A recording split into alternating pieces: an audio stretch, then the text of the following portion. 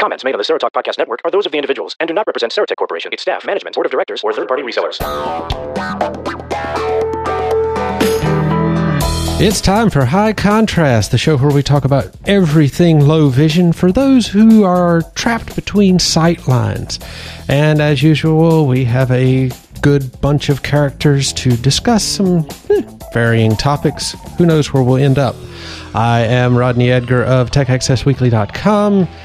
And my co-chairs here to the left in the virtual seat is Maurie Hill of the Zoomed In blog, AI2 in. How's it going, Maurie? Good, Rodney. How are you? Doing well.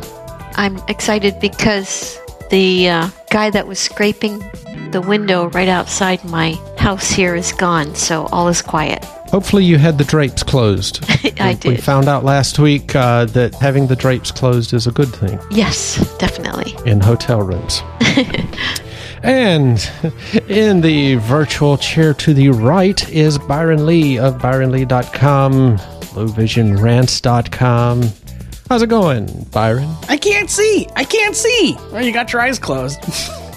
Are you better now? Can you see where you're going? I don't know where I was going with that, but I'm much better now.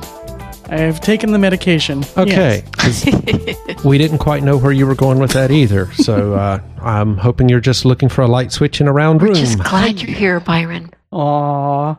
Yes. I can feel the something in the air. Love. I don't know what exactly it is, but I feel it. Good. Well, and hey, we're just glad to have Maurie back so that she can give us a varying opinion than three guys sitting here rambling for an hour or so. Granted, apparently last month's episode is getting great reviews and people are listening like crazy and sending in good comments from what we hear. So please keep some information coming to us at resources@serotalk.com. You're really good ramblers. Yes, we can do that. Try. Wide variety of topics. So, for this week, we thought we would sort of talk about the age-old question of to identify or not to identify. And this sort of came to light because of some of the disturbances that have been going on in Middle America. You can read CNN, Fox News, or whatever political blog you would care for. We're going to try and stay as far away from that and leave the opinions at the door because that doesn't do anything other than stir up issues. If you can find the door. Yeah, you let me know if you find that in that round room you're in. I will. Okay. Yeah.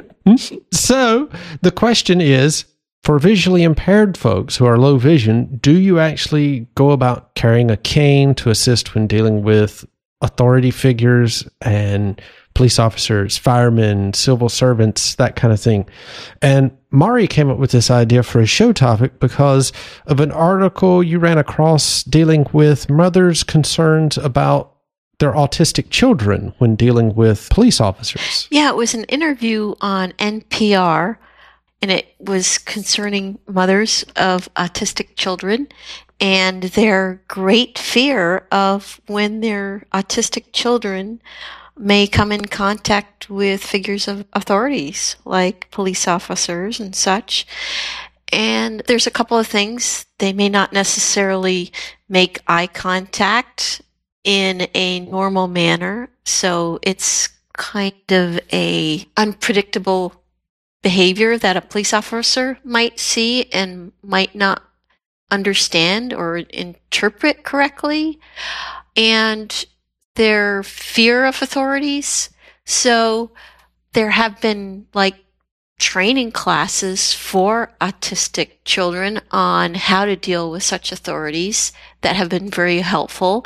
And also there has been training of police officers on being sensitive to people with cognitive disabilities.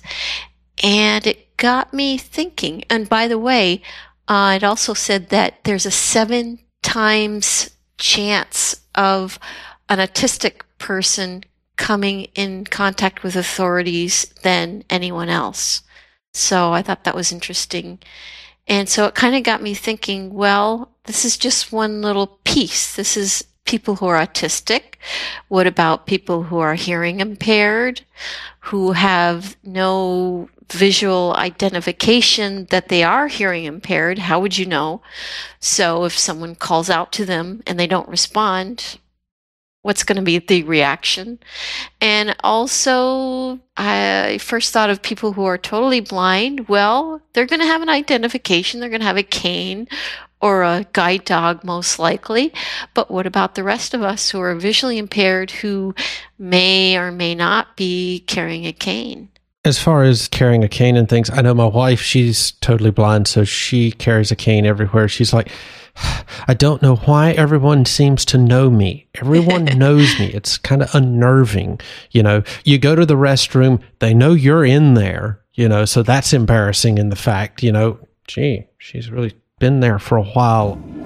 Or, you know, just different things like that. Or they'll see her going across campus at the university or across town or something, and they immediately know it's her, you know, just because of they noticed the cane first. So that's how easily identifiable it is. But me, I'm in the minority on this panel because I think all of you carry a cane, and I'm one of the people that I'm better than all of you, and I do not carry a cane. Actually, I don't either. I've had the training, but, you know, I live in a small town and I don't feel a huge need. I bring it when I travel, but I don't always think of pulling it out. I might if I'm at an airport or asking directions at a subway station, but, you know, it's not in the forefront of my mind like, oh, I should bring out the cane, because it's not habit for me. So yes, I'm with you on that one, Rodney. The situation that I run into quite often is we have a van that picks us up and takes us to work each day. So I'm not using my cane to get on public transportation. I'm not using my cane to traverse sidewalks. And so on a daily basis, when I go to work, I usually forget to bring my cane with me. And usually that wouldn't be a big deal because I'm going to work and then I'm coming home. And there are no businesses nearby, so it's not like I'm walking anywhere. But there's the off chance that somebody will invite me somewhere after work, or we'll end up hopping in a car and going somewhere for lunch, and I don't have my cane. Now, if I'm going to somewhere like Chicago and getting on a train, heading down to the big transit system, getting on another train, hopping on a bus, walking somewhere, I'm down in the city with lots of people, I carry my cane with me in those situations because I don't know what the layout of the land is going to be, and I don't know when I'm going to need to identify myself. So it's kind of 50-50 for me because most of the time, 5 days a week, I don't have a cane with me. But if I know that I'm going somewhere, like tomorrow we have a meeting with a printer manufacturer, and they're going to show us some talking printers.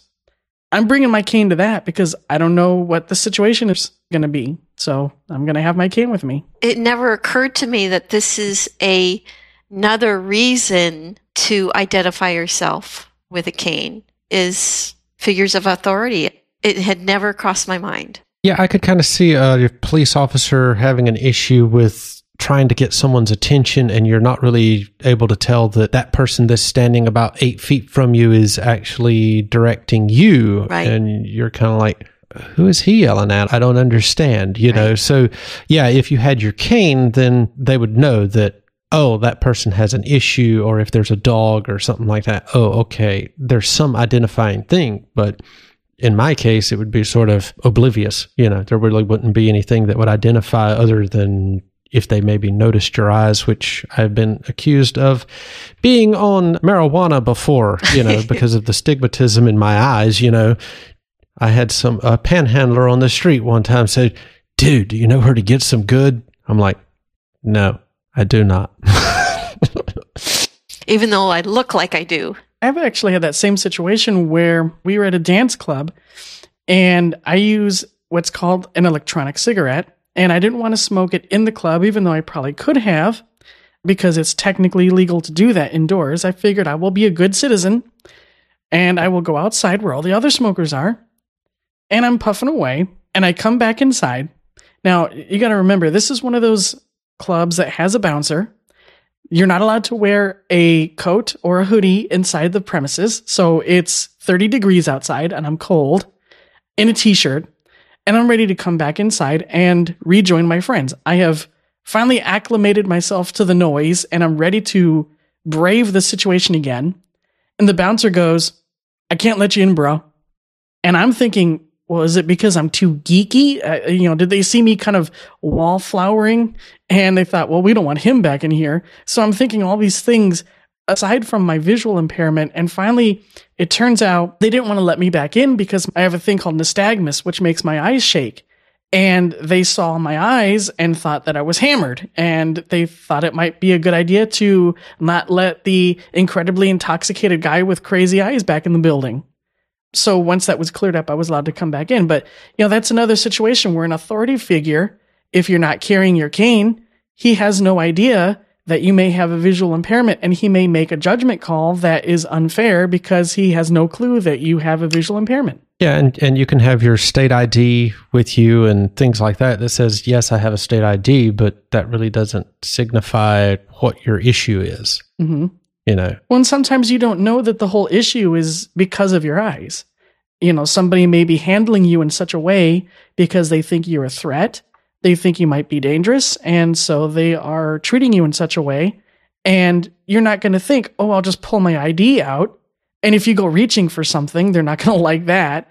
So, it's just one of those things where having that cane is a symbolic gesture that, yes, I'm visually impaired. And there's no need to explain to anyone what the situation is because they see the cane and they know. And I have seen a little patch that I can't remember what organization it was, but it was a couple of years ago. They were putting out this eye patch looking thing that you could put on your clothes that was like a checkerboard with an eye to it that sort of signified low vision. But I was kind of like, all that's going to do is somebody's going to look at it and go, what is that? Because I had never seen it before. It was kind of like, good right. try, but I don't know that that's really going to work because the campaign that they had on YouTube was sort of someone standing there, she's reading something up close, and then she walks off like there's no issue whatsoever. So it's kind of like, but see, you can't notice that I'm this way unless I start reading something. And I'm kind of like, yeah, I can see that, but I don't know that they're going to know what the patch is.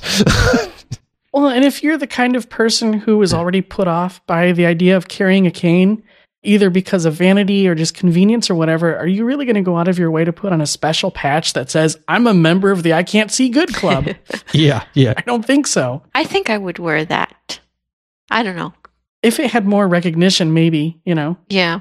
But I don't think people even know what that means. A cane, that's pretty much signifies, okay, that person is totally blind. It's signified with no vision whatsoever. So being a low vision person, you're kind of trapped in between, because, well, you're walking around with a cane, you pull it out, then you put it away and then start walking around and everybody's like, oh, that person's just faking it.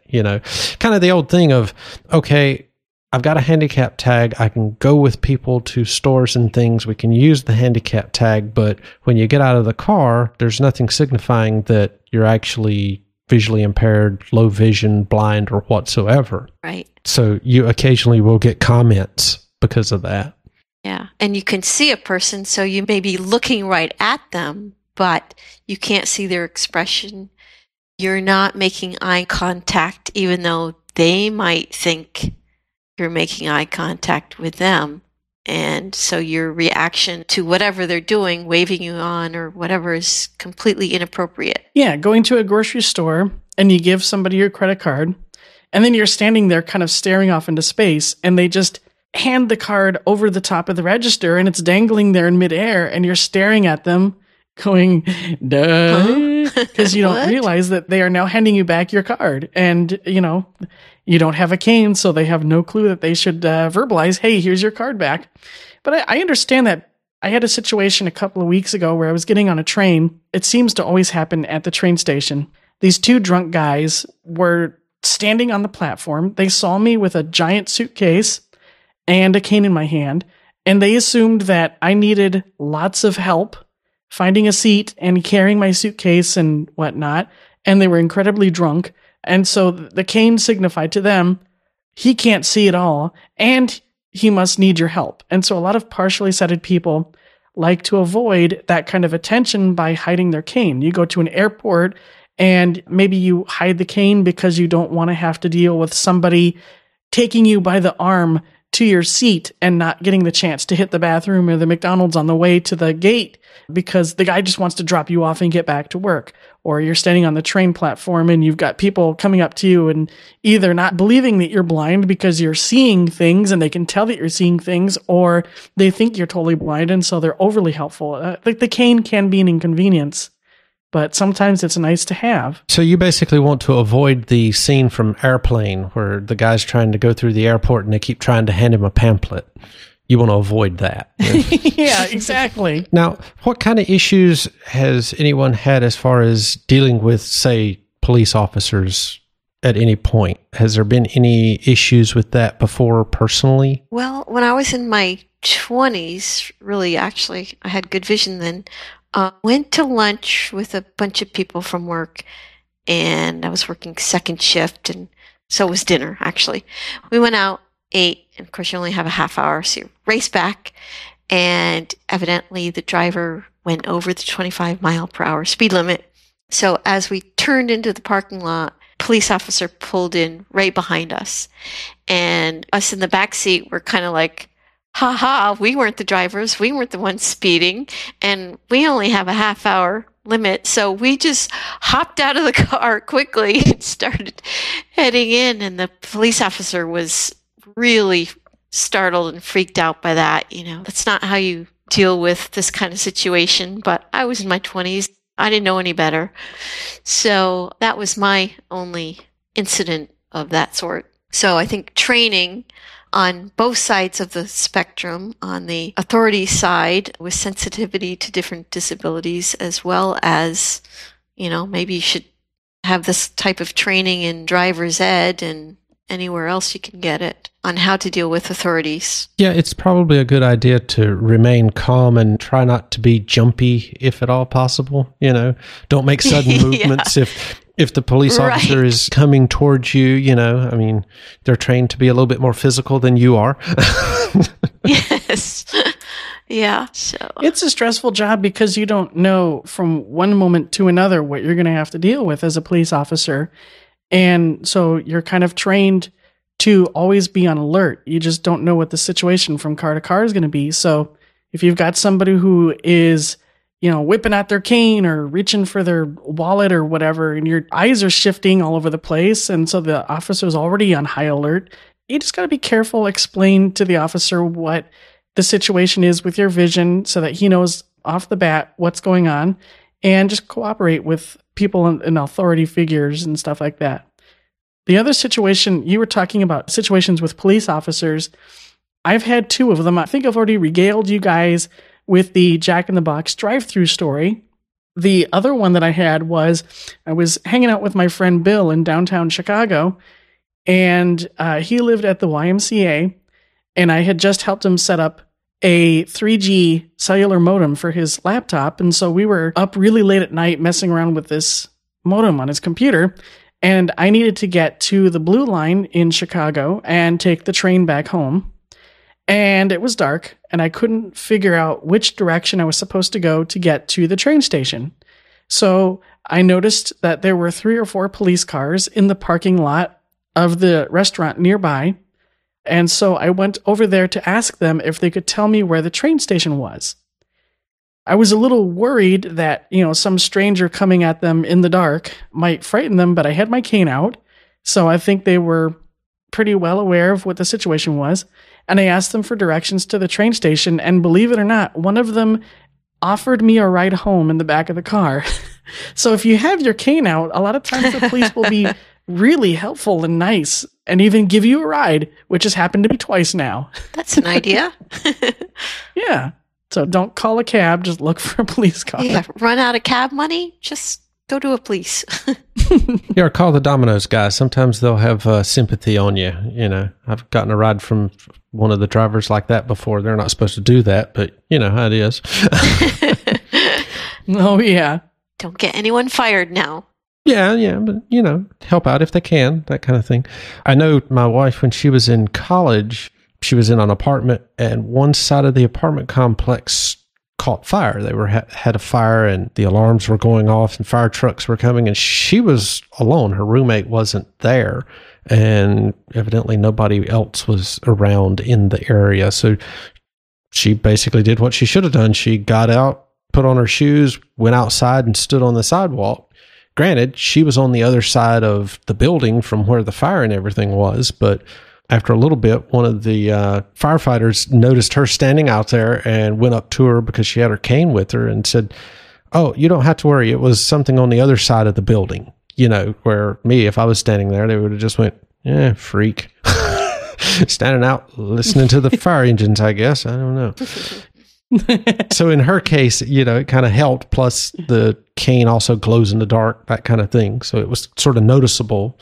So that was kind of a good thing in that situation. Was that a special kind of cane that glows in the dark, or do all canes glow in the dark? I didn't realize they did that. I don't know. The one she had some sort of luminescence on it so that it had a little shimmer, but I'm not sure if that's a general thing or not. Maybe it was the reflective material, because I know that canes are comprised of three things. You've got the red tip on the bottom, and then you've got the reflective tape that's white in the middle, and then your black golf grip thing.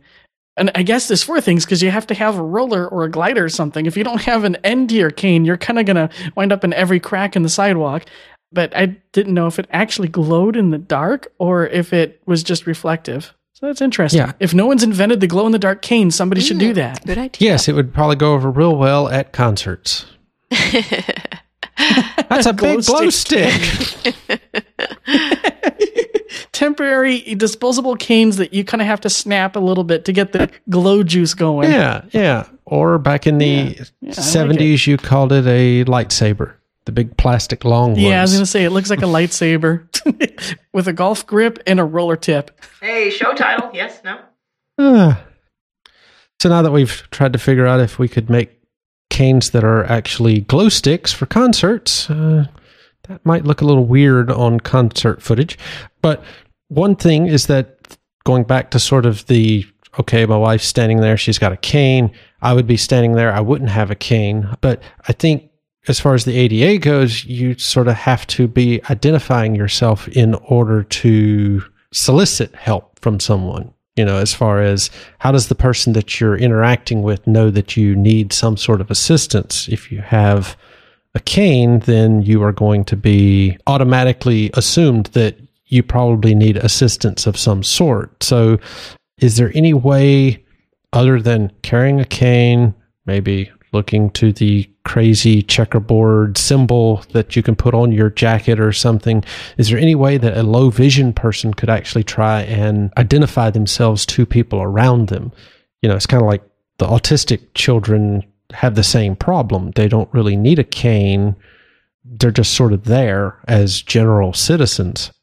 I rode public transit when I was in Chapel Hill a lot, and there was a guy that he was autistic.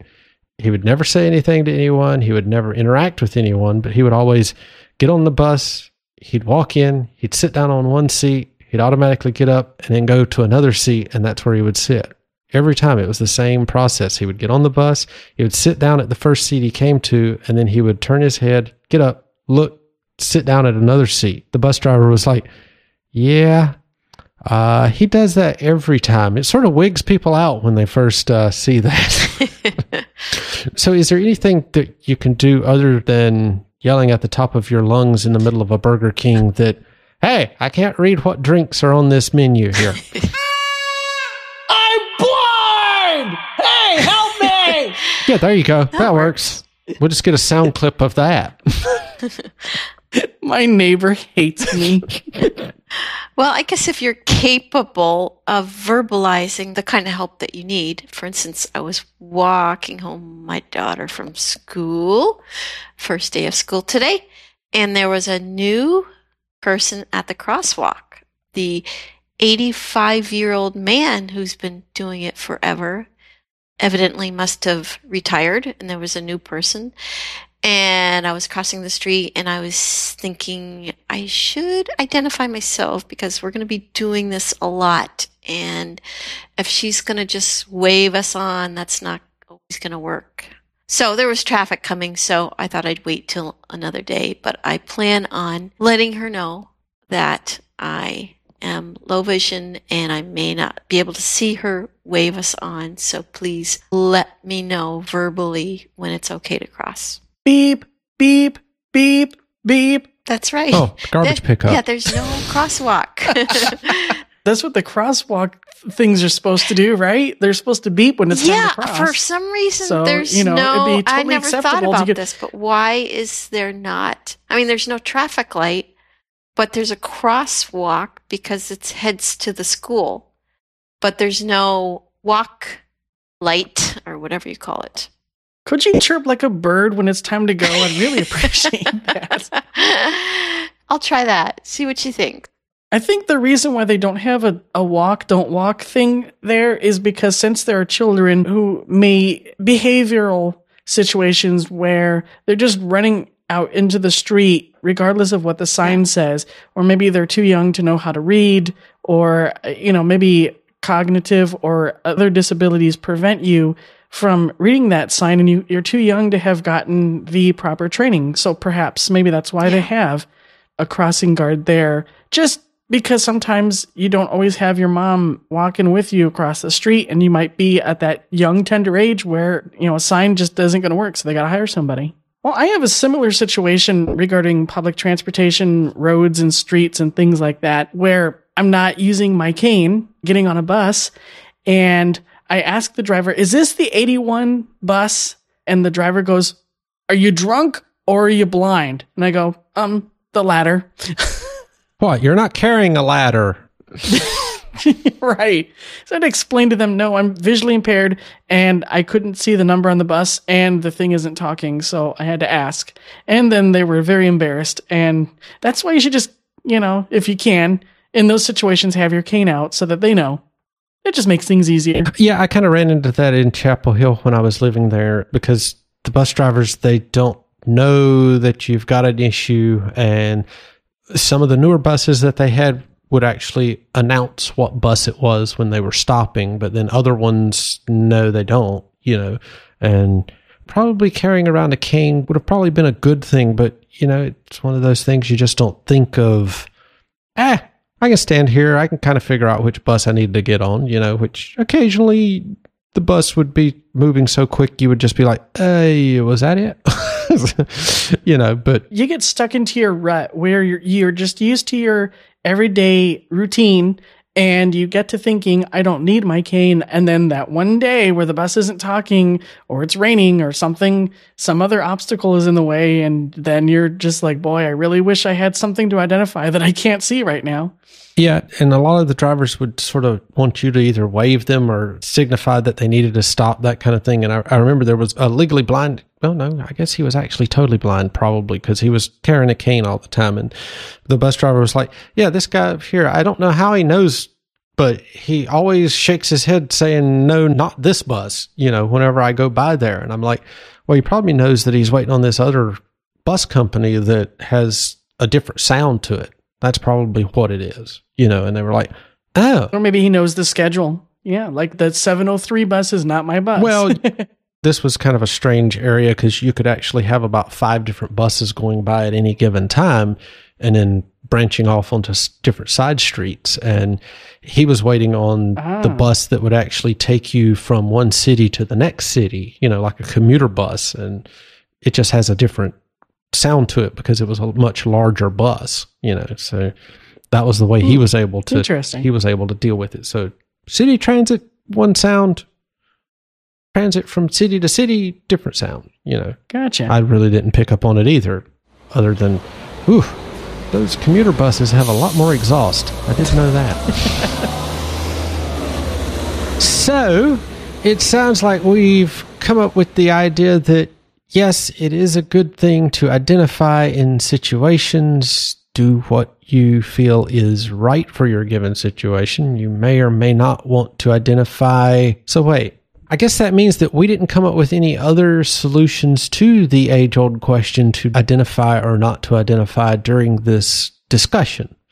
So I guess we'll just sort of wait and hope that listeners to this episode will actually be able to provide us with information either by iBlink iReport or emailing resources@serotalk.com. So it is a very good spot right now for a wonderful break, and we are going to head off so that Joe Steinkamp can bring us a blindfold racer review for iOS, which I haven't heard of that one. I've been sort of stuck playing the WWE Super Card, which is like Mafia Wars. Not a whole lot to do other than collect cards, increase the cards' valuable stats, and continue clicking. It's like crack for people that need nothing to do on their mobile phones. Anyway, wow, that let's head off let's head off into the review as you continue to listen to High Contrast here on SPN. Wonderful, wonderful. HIMS is proud to introduce the Blaze EZ, our new handheld multiplayer. Blaze EZ gives you power and versatility in a device that's simple to use. Blaze EZ is in a league all of its own. A 5-megapixel camera gives you the power to scan menus, brochures, and other printed texts. Wi-Fi gives you access to podcasts, internet radio, and other content. Bluetooth lets you connect wirelessly to an external speaker of your choice. And there's so much more. For more information, visit us at www.hims-inc.com. HIMS, your needs are our solutions. Looking for the perfect gift for a loved one with vision loss? Elegant Insights Braille Creations offers a distinctive collection of jewelry and accessories, all handcrafted, made in the USA, and embossed in crisp, readable Braille. Find us on the web at elegantinsightsjewelry.com or call us at 509-264-2588. Elegant Insights Braille Creations, jewelry and accessories with a tactile twist. Joe Steinkamp back again with another one of those apps that you don't necessarily have to see the screen to play. That's right. Could be laying or lounging by the pool. Could be on one of those long car rides. Yep. It is definitely something that you can just kind of close your eyes and play along with. And it is called Blindfold Racer. And this is, the requirement kind of is you got to have headphones, right? Because this is a game that plays in stereo. So if you have issues with hearing on one side or the other with your ears, this might not be a game that you're going to be thrilled with. I find that the audio is very, very defined. So if you do play with your balance on your iDevice, and this is for iOS, you can actually get to play this a little easier because the idea is that there are going to be sound cues and they're going to be either towards your left or towards your right. And the most important part is you want to put them in the middle because when you're driving, and by driving, I mean, you're going straight and you're tilting your device to be able to turn your vehicle. You want to keep it in the straightest part of the road because there are turns and there are prizes and there are cows and there are dogs and there are chickens and there's all sorts of stuff you'll want to avoid. This is spoken levels. Okay, so you don't have to worry about how can I see this or anything like that. The audio cues are very defined, like I said, and you do get some audio previews as well as a confirmation of whether you've done something correctly or not. There's over 35 levels to play, and it does ramp it up as far as difficulty levels as you continue to learn new things like how to avoid obstacles or how to not hit the fence. You are timed, and better times, of course, move you through the game a little better because you can actually unlock all the levels if you want, but you really have to improve your car in order to make some of those levels work a little better, or you just will run out of gas. And so you can't necessarily skip ahead. You really do need to progress your way through things. The graphics, if you will, are white on black, except for some of the menus. Like I said, there is the way to unlock all the levels. There is a Braille mode, which I think is really interesting. There is, of course, the need for headphones, but other than that, Blindfold Racer is a great way to kill some time while, if you've just got like maybe 2 or 3 minutes to play, or you just really don't want to open your eyes at the pool. And like I said, these are the type of apps for summer, and I think nothing would do better than to drive around while having the wind in your hair, or at least sitting in a hammock, one of the two. Blindfold Racer, available for free on the iOS App Store. I'm Joe Steinkamp, reporting for High Contrast on SPN. And welcome back to High Contrast here on SPN. That was a very good game review by Joe. And we actually have an iReport that the TD is going to drop in right now so that you can hear from Ralph. Hey, this is Ralph Huertas calling from Chicago, Illinois. I love iBlink Radio for the Android phones. I've got a Samsung Galaxy Rush, and wow. I also want to comment on the contrast, and it was episode 23. I just heard it. It was pretty funny. So, Joe Steinkamp, you're awesome. And so are the rest of you guys. You guys make me laugh, put a smile on my face. It's awesome. Love to be on your show one day, but yeah. Okay, bye-bye now. Oh, where do I go if I have any questions or comments about the iBlink Radio app? But okay, I'm done. No more rambling for me. Hey, that's a good one. Rambling Ralph here. All right, later. Okay, so we get a little plug, we get a little happy sounds telling us that we are great. I don't really know why Joe is awesome, but okay, to each their own. You could have said something about the rest of us here, but hey, that's fine. Not sure about the Galaxy Rush. I hadn't heard that, but there's plenty of flavors. I wonder if that's like the Tom Sawyer edition. I'm sorry, but no? you just made something pop into my head. Ranger Station is awesome when you're listening to the feed. Somebody needs to make an Everything is Awesome parody about Joe. My brain. I don't know. Lego Movie reference. Did you ever think a High Contrast episode would ever get a Lego Movie reference? Personally, I don't have a clue what in the heck that means, Lego Movie reference, but hey, I'll just go with it, Sure. But yes, we do appreciate the comments about the show. We always wonder how people are receiving it. We do know that people do actually download it, but does that mean it goes into the auto-delete folder after the fact? Ralph, if you would like to send in information or feedback about the iBlink radio apps, you can do so by sending an email to content@serotech.com. content@serotech.com. That would be the best place to direct your comments, concerns, and praise, or complaints, whichever way you want to go on that. As always, you can drop us an email by sending it to resources@serotalk.com. And you can also send an iBlink like Ralph did from Illinois on the iBlink radio app for Android and iOS. We won't even mention Windows Phone. One thing that we would like to solicit is what kind of comments do you have on iOS that is being released? The new version of the Yosemite operating system for Apple. What do you think about the rumors of Windows 9 coming out at some point? Because most likely the next couple of shows will probably revolve around updates to software and hardware type of things. And Byron, I think you said that you are trying to decide on whether to go Mac, Windows, or Linux.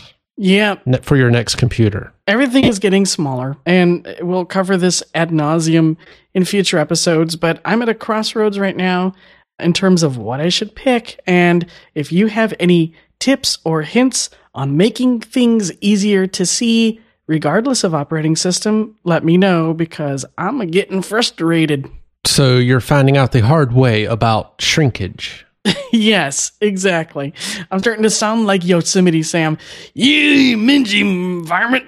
Yeah, so I don't know. I need help. Yeah, those fonts are difficult to deal with, especially if they get rid of a resolution on you as far as the device you've got. That doesn't help whatsoever. And also there's rumors of a larger iPad, like a 12-inch or something. So let us know what your thoughts are. Does the iPad need to be larger, smaller? Does the iPhone need to extend? Or if you are a Android user and use a lot of the low vision, zoom, and talkback and things like that, what phones do you have the best interactions with? Which ones do you really like? And if you've got a clunker that you consider a really bad lemon, let us know. So maybe we can avoid that and find a rosebud out there. Anyway, as always, we appreciate you listening to High Contrast here on the Sero Talk Podcast Network. As always, I am Rodney Edgar of TechAccessWeekly.com. You can find me on Twitter at Rodney Edgar, RodneyEdgar, for the spelling challenged. And I want to thank our guest host in the virtual chairs of Maurie Hill of the Zoomed In blog over at aisquared.com/zoomedin. You can also find her on Twitter at Maurie Elizabeth, Maurie Elizabeth, because that's too much for me to try and spell. And thanks to Byron Lee of byronlee.com and lowvisionrants.com, which I still haven't checked to see if he's updated that yet, but that's for another time. And you can find him at Byron27, BYRON27 on the Twitter. And lurking in the rafters for this episode was Joe Steinkamp, our Mr. Podcast Everything. You can find him on Twitter at Ranger Station. I won't even bother because you've heard it on enough of the SPN content. And you can check out everything over at serotech.com for all products, trials, and the such. If you would like to drop us feedback, you can do so by sending an email to resources@serotalk.com. You can send us an iReport by iBlink Radio for Android and iOS. And that'll just about do it for this episode. Please send us your feedback, your praise, your complaints, and the such. Until next time, this is High Contrast on SPN. Bye-bye.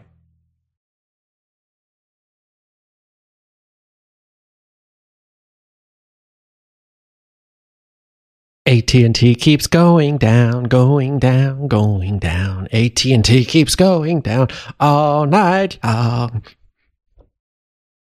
New ringtone. All right. Well, what do you think of this? AT&T keeps going down, going down, going down. AT&T keeps going down all night long. That should do.